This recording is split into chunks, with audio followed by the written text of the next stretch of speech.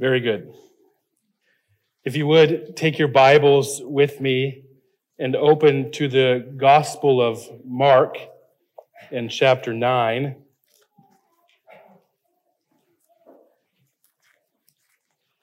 I was preparing this message and trying to think about Jeremy's Sunday school class on Mark and how all of these things kind of fit together, and there was themes and to help you kind of remember what was going on, and I couldn't remember those things, so Jeremy had to set me straight a little bit as we go.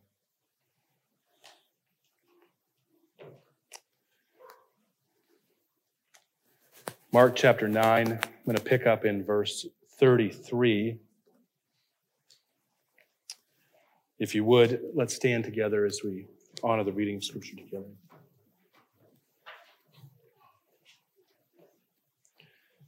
And they came to Capernaum, and when he was in the house, he asked them, "What were you discussing on the way?" But they kept silent, for on the way they had argued with one another about who was the greatest. And he sat down and he called the 12, and he said to them, "If anyone would be first, he must be last and servant of all." And he took a child and put them in the midst of them. And taking him in his arms, he said to them, "Whoever receives such child in my name receives me. And whoever receives me receives not me, but him who sent me." And John said to him, "Teacher, we saw somebody casting out demons in your name, and we tried to stop him because he was not following us." Jesus said, "Do not stop him, for no one who does a mighty work in my name will be able to soon afterwards speak evil of me. For the one who is not against us is for us. For truly I say to you, whoever gives you a cup of water to drink because you belong to Christ will by no means lose his reward. Whoever causes one of these little ones who believe in me to sin, it would be better for him if a great millstone were hung around his neck and if he were thrown into the sea. And if your hand causes you to sin, cut it off. It is better for you to enter life crippled with two hands than enter life crippled than with two hands to go to hell, to the unquenchable fire. And if your foot causes you to sin, cut it off. It is better for you to enter life lame than with 2 feet be thrown into hell. And if your eye causes you to sin, tear it out, for it is better for you to enter the kingdom of God with one eye than with 2 eyes be thrown into hell, where their worms do not die and the fire is not quenched. For everyone will be salted with fire. Salt is good, but if salt has lost its saltiness, how will you make it salty again? Have salt in yourselves and be at peace with one another." Let's pray.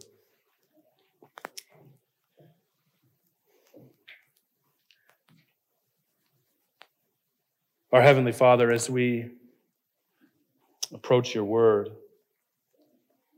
Lord, I pray that you would give us understanding.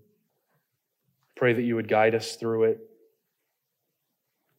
Lord, as we think about this last command, to be at peace with one another, Lord, we pray that you would help us to understand and comprehend what that means. I pray that as we go through this, that it would be made clear.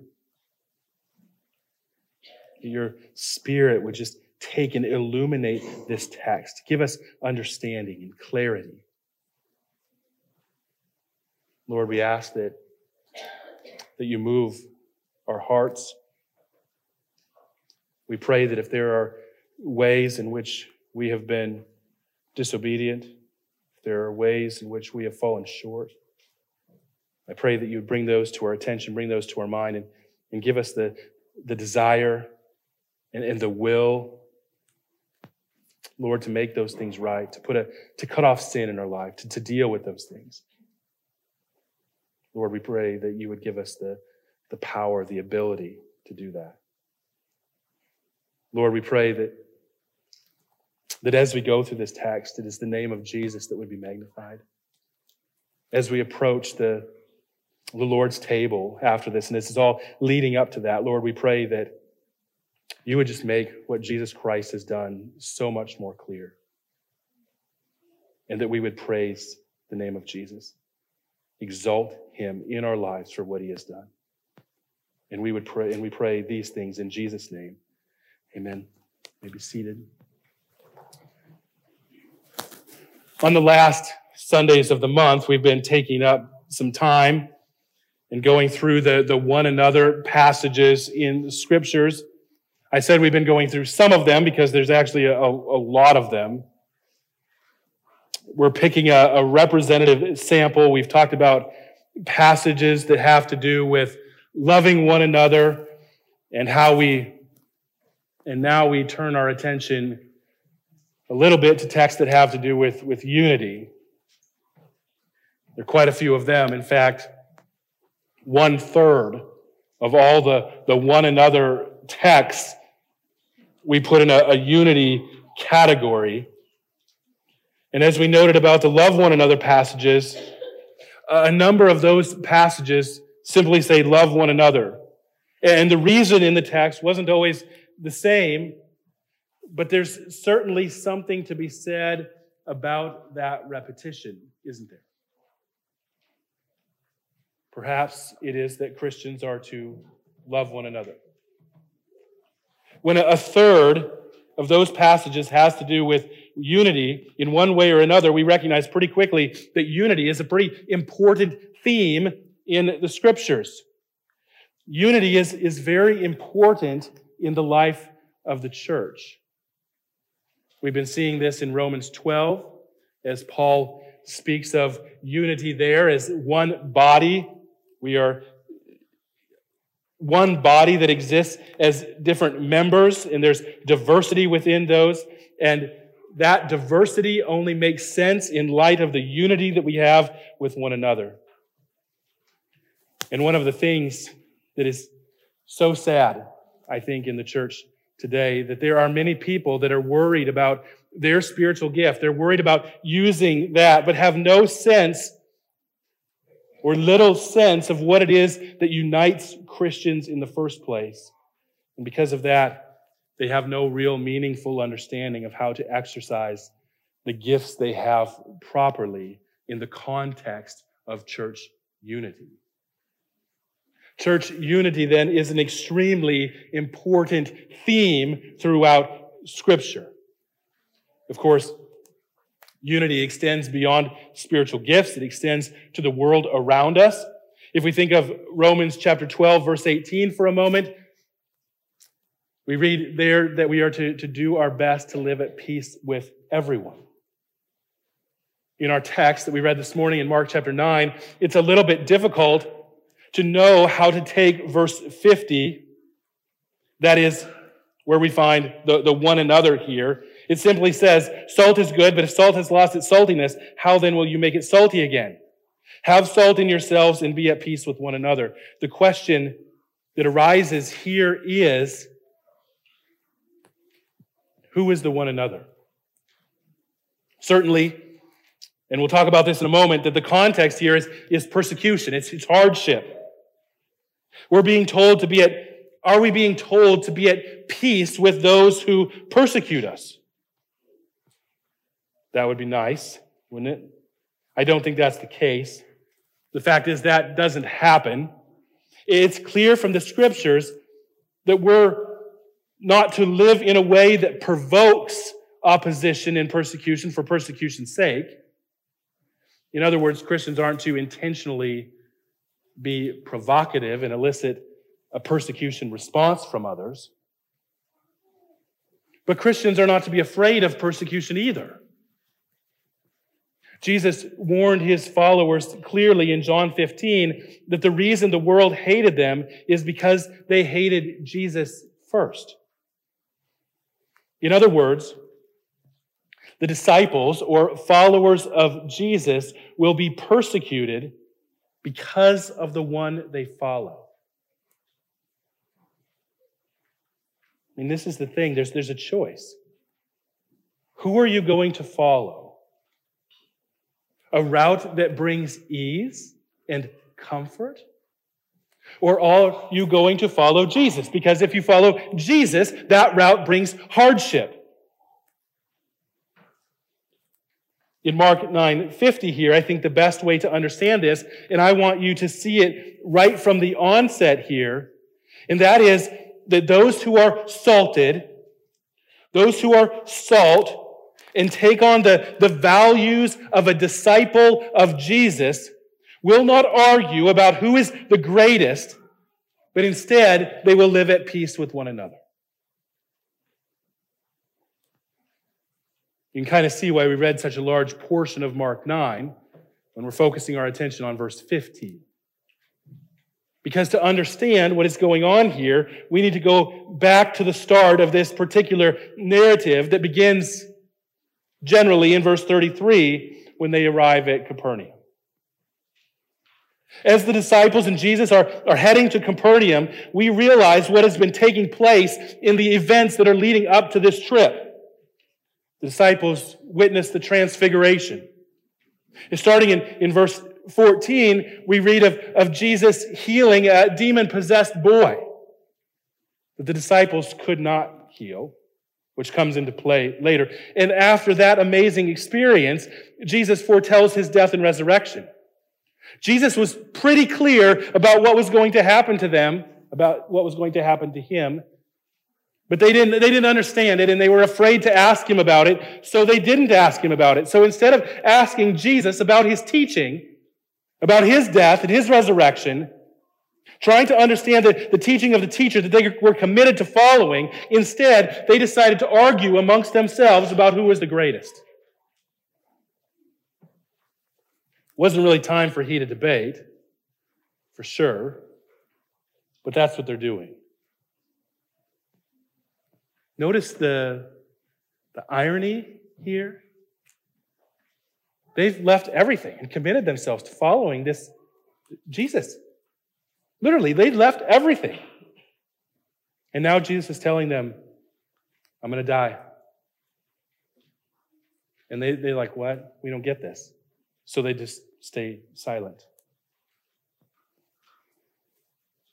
We're quick to criticize the disciples here. I mean, how can you get so caught up on pointless drivel when you should have been learning from the teacher that was right in front of you?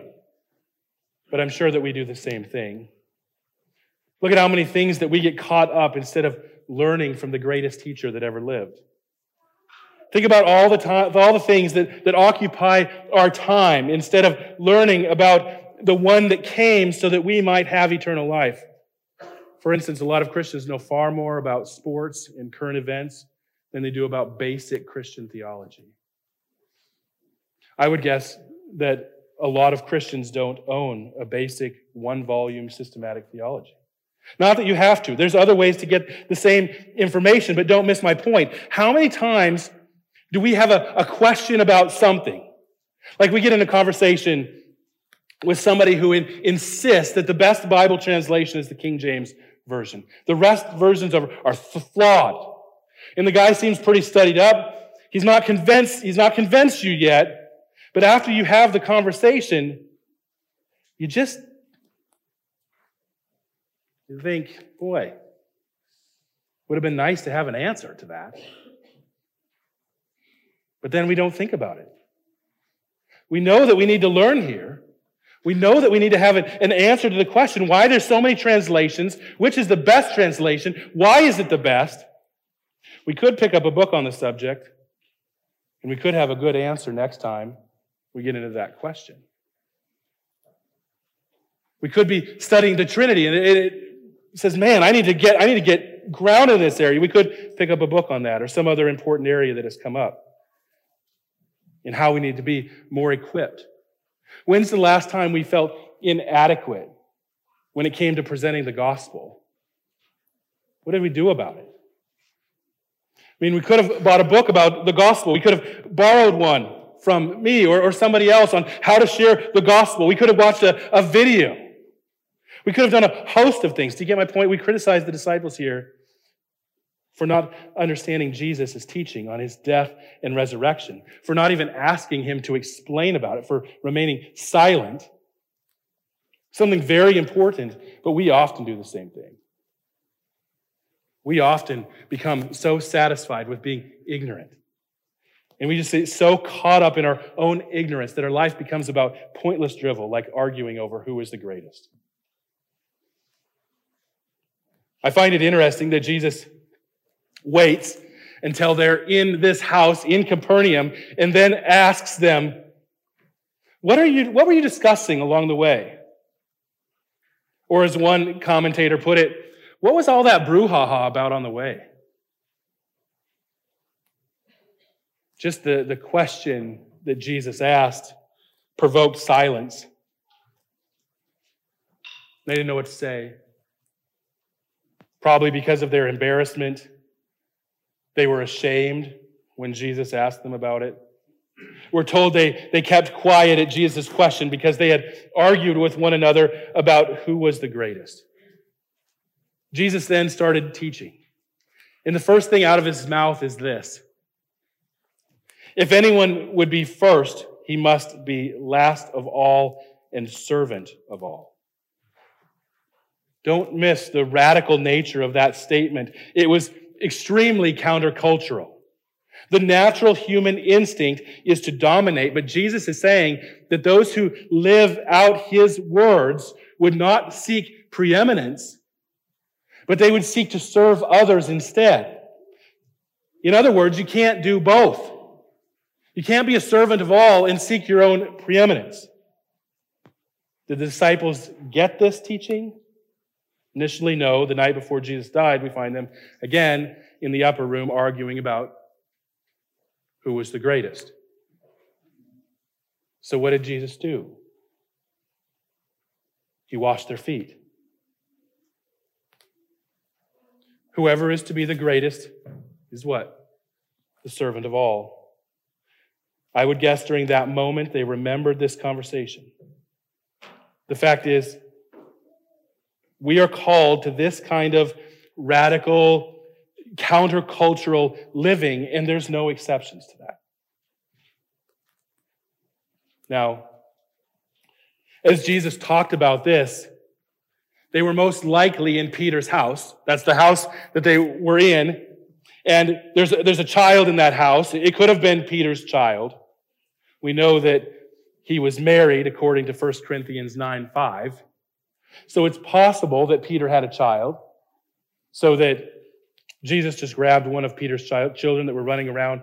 Nevertheless, Jesus put a child among them and says, whoever receives one such child in my name receives me. Whoever receives me receives not me only, but him who sent me. Now, it's important to recognize about this statement that Jesus was not speaking in English, but he was speaking in Aramaic. And in Aramaic, the word for child and servant are the same words. So Jesus is making, this isn't disconnected from the previous statement, the servant of all things. He's drawing the disciples' attention to that. So there's kind of a play on words that is going on here. Jesus is making a point. He's saying that the disciples, the followers of Jesus, must receive his children, who in this case are other servants, and receive them with open arms and with the same love that one has for a little child. Who is better than whom? Those were the wrong questions. And certainly not things to argue about. They weren't things to occupy time with. We're to be servants of others. And Jesus said that when we have this love for other servants of Jesus, we welcome not only Jesus, but the Father who sent him. This narrative should give us a little pause when we start to think about how we treat and think of other Christians, doesn't it? James taught much the same thing as Jesus says here in James 2:1-4. He says, my brothers, show no partiality as you hold the faith of our Lord Jesus Christ. the Lord of glory. For if a man wearing a gold ring and fine clothing comes into your assembly, and a poor man in shabby clothing also comes in, if you pay attention to the one who wears fine clothing and say, you sit here in a good place, will you say to the poor man, you stand over there or sit down at my feet? Have you not then made distinctions among yourself and become judges with evil thoughts? So if we're to be Christians who are truly Spirit-filled, and by that I mean that we let the Spirit of God shape our behavior, then we realize that we have a divine mandate to love other people, especially those who are fellow servants, those who are believers. John then, obviously thinking of Jesus' words here, both confesses and asks a question. Because he saw Jesus' words being acted out, so to speak. John said, Teacher, we saw somebody casting out demons in your name, and we tried to stop him because he was not following us. I think it is interesting the disciples tried to stop him, but he would not stop. Notice, they were not trying to stop him because he was mocking the name of Christ. This guy wasn't doing that, like some charlatans do today and in the days of Jesus. But he was casting out demons in Jesus' name, it says. It was obvious to the disciples that this person was casting out demons and magnifying the name of Jesus, not himself. That's clear from the disciples' statement. They didn't try and stop him because of his bad theology. They were trying to stop him because he wasn't with them. He wasn't part of them. He wasn't part of their group. You see what I mean when I say that John was half confessing here? After Jesus had just said that to accept other servants of Jesus is to accept the Father, he recognized in his mind that this guy they tried to stop before, was probably a fellow servant.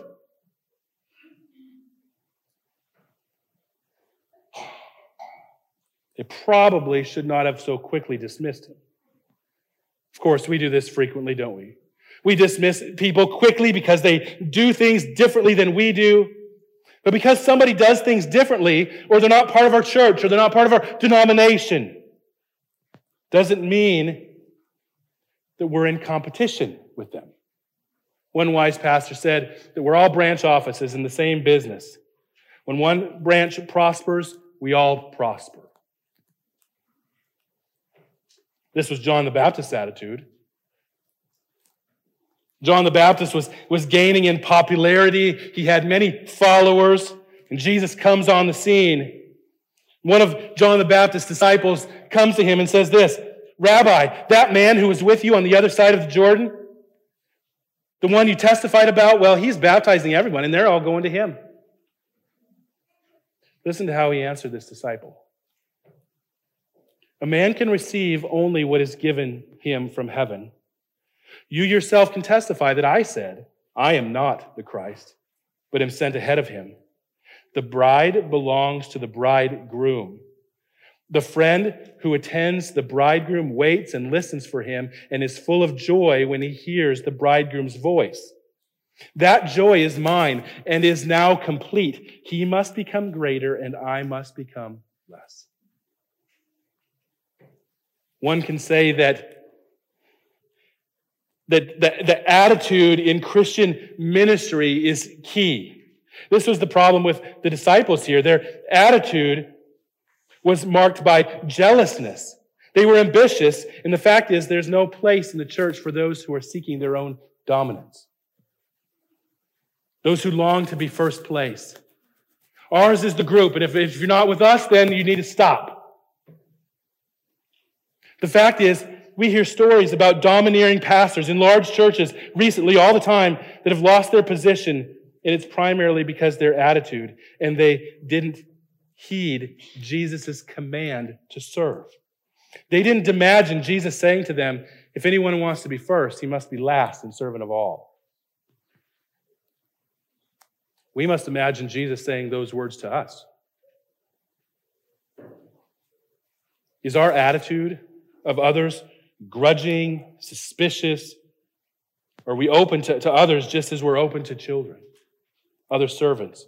I would suggest that our attitudes get too exclusive and narrow at times. And it's when radical servanthood in our life gets lost, when we become too narrow focused, when things start pointing toward ourselves. In verse 42, Jesus still has the servant child there for the illustration. And he says that if one causes a little one to stumble, it would be better if a millstone were hung around his neck and they throw it into the sea. The fact is, when Jesus' followers long to serve others and approach others in humility, then there are going to be people that come along and take advantage of that. In the case that John mentioned about the guy casting out demons in Jesus' name, this guy was giving glory to Jesus. But there were others who were taking advantage of people, just as there is in our day.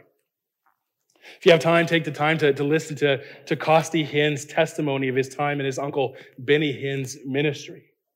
It's extremely eye-opening. Just because people claim to heal and do all of these things doesn't mean they're on the up and up. There are charlatans that are preying on people. And here Jesus uses an incredibly graphic image to speak of the fate of such individuals. It's an incredible warning to them. It's an incredible warning to us. We need to be really careful about accusing somebody of false teaching. How serious it is. It would be better if a millstone were tied around their neck and they tossed into a sea. When somebody's a false teacher, we had better know what rises to the level of false teaching. We need to know the difference, not just in method or whatever, but is somebody truly taking advantage of others, causing them to stumble? We better know the truth, and we better know what we're talking about in our day. I mean, there's a host of so-called discernment ministries out there that are just as dangerous as some of the false teachers that they rail against. I mean, I could spend a lot of time here, but the point is, yes, in our day, false teaching should be exposed. But to know the false teaching, we need to understand true teaching, the truth. And we need to understand that in our overzealous exposure of false teaching, we can actually fall into the trap of leading other people astray. So Christians are to walk the walk. They're to talk the talk. We're servants of an almighty king. We serve together. We recognize other servants. And in the midst of doing ministry or life together, we walk the walk in that we do not want or cause other servants to stumble. So there's a great need for personal holiness in the life of the believer. And this is where Jesus goes next. He continues in his gruesome illustration. He says, if your hand or your foot causes you to sin, then you should cut it off, for it's better you to enter the kingdom of God without that member than to have all your parts and go to hell. Of course, some have read this passage and taken it literally. There was a student of a Scottish preacher by the name of A.J. Gossop. Quite a name. But this preacher, this teacher, said that he had a student that was incredibly brilliant. And suddenly this brilliant student just went crazy one night and cut off his hand with a razor. And when the professor found him, he was laughing strangely and saying, I did it. Now I can look at Jesus in the face. A student of church history will remember the story of Origen, not so much for his doctrine, not so much for his theology, but the fact that he emasculated himself to overcome his sinful desires. The fact is here, Jesus isn't calling for self-mutilation of ourselves or others for that matter, but for spiritual mortification. Mortification is the practice of putting to death or cutting off the harmful practices, the sinful behaviors in one's life. And this is not easy. It happens by the power of the Holy Spirit. It's not a let go and let God. Clearly, the teaching here is that we are to take sin seriously and we're to put it to death. We're to cut it off from our lives. And doing that isn't easy. Just as cutting off your hand or plucking out your eye would not be an easy thing. Drastic steps must be taken to deal with sin in our lives. Now go down to verse 49. For everyone will be salted with fire. That's a curious statement. And if we understand the Old Testament and the sacrificial system, it wouldn't be quite so curious. Leviticus 2 verse 13 says that one shall season all grain offerings with salt, and that one should not let the salt, the covenant with God, be missing from the grain offering. With all your offerings, you shall offer salt. So salt speaks of offering. It speaks of sacrifice here. So everyone that is a follower of Christ is to be a willing sacrifice. Following Christ is a radical thing. Dealing with sin in our lives is a radical thing. Having the world at odds with us means living radically in their midst. Romans 12:1 tells us that we are to be living sacrifices that are holy and pleasing to God. Salt was an image of sacrifice, but it was also used in the ancient world as a preservative. It was to keep food from rotting. So here we see Jesus using the image of salt not only to draw our attention to sacrifice, but also to the persevering influence that it had. And as Christians, here we are to be a preserving influence in a decaying world in which we live. I'm not sure that we always look at the world that way, but we should. That the world in which we live is decaying. It's in the process of wasting away, and we have the cure. We can preserve it. Ask yourself this, in the sphere of influence that I have, in the workplace, and in the places that I frequent, in our circle of friends, what influence do we have there? Is it a preserving influence, pointing others to Christ? Is it arguing over who is the greatest? How to do things properly? Do I cause other people to stumble, or do I point to Jesus? And in doing that, we can expect persecution in dealing with our own sin and rebelliousness can be extremely difficult. We'll have to make sacrifices. We'll have to cut off sin, so to speak. But I think the point of this is disciples don't argue over who is the greatest. They serve. They point to Christ. And in that process, it's not going to be easy. They're going to suffer. They're going to deal with sin. But our task in all of this is to live at peace with one another. That last phrase there is a reference to the attitude that the disciple is to have toward one another. And it all goes back to Jesus' question along the road. As Jesus gets into the house, he asks them, what were you guys discussing along the road? And here's the thing, we're all on the road, aren't we? We're all traveling through life, and the question for us is what are we discussing? Is it who's the greatest? Is our discussions and the way we live and our behavior, is it all pointing toward us, or is it all pointing outward toward Christ? Is it pointing toward Him? Are we looking to exalt ourselves, or are we a servant of others, pointing to one who is even greater? John the Baptist said it wonderfully. I must be less, he must be greater. My job is not to point to myself, to get followers, to get all that. My job is to point to Him. And as we think about this, as we approach the Lord's table, think about the road we're on. Think about our own lives, and then think about what Jesus Christ has done for us. That his body was broken, His blood was spilled for us. That we might have hope. That we might have a new life.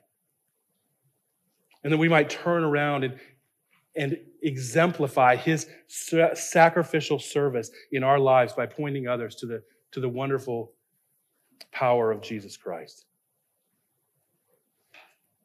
Let me pray for us, and then I'm going to ask the deacons to come forward, and we'll serve the Lord's Supper. Our Heavenly Father, we come to you this morning, and we thank you so much for your goodness to us. We thank you that while we were not deserving, that you sacrificed yourself for us, that you willingly went to the cross for sinners such as us, that when we don't deserve your grace, we don't deserve your mercy, but you extended it freely to us. Lord, and I pray that as we look back on your sacrifice, as we look back on what you've done for us, Lord, I pray that we would look forward to the road ahead, that we would seek to be invigorated by you, that we would exalt you and point others along the road to you. Lord, I pray that you make us servants, that we would think of others more highly than we do ourselves, that we would point others along the road to you by serving others and living at peace with one another. Lord, we pray these things in Jesus' name. Amen.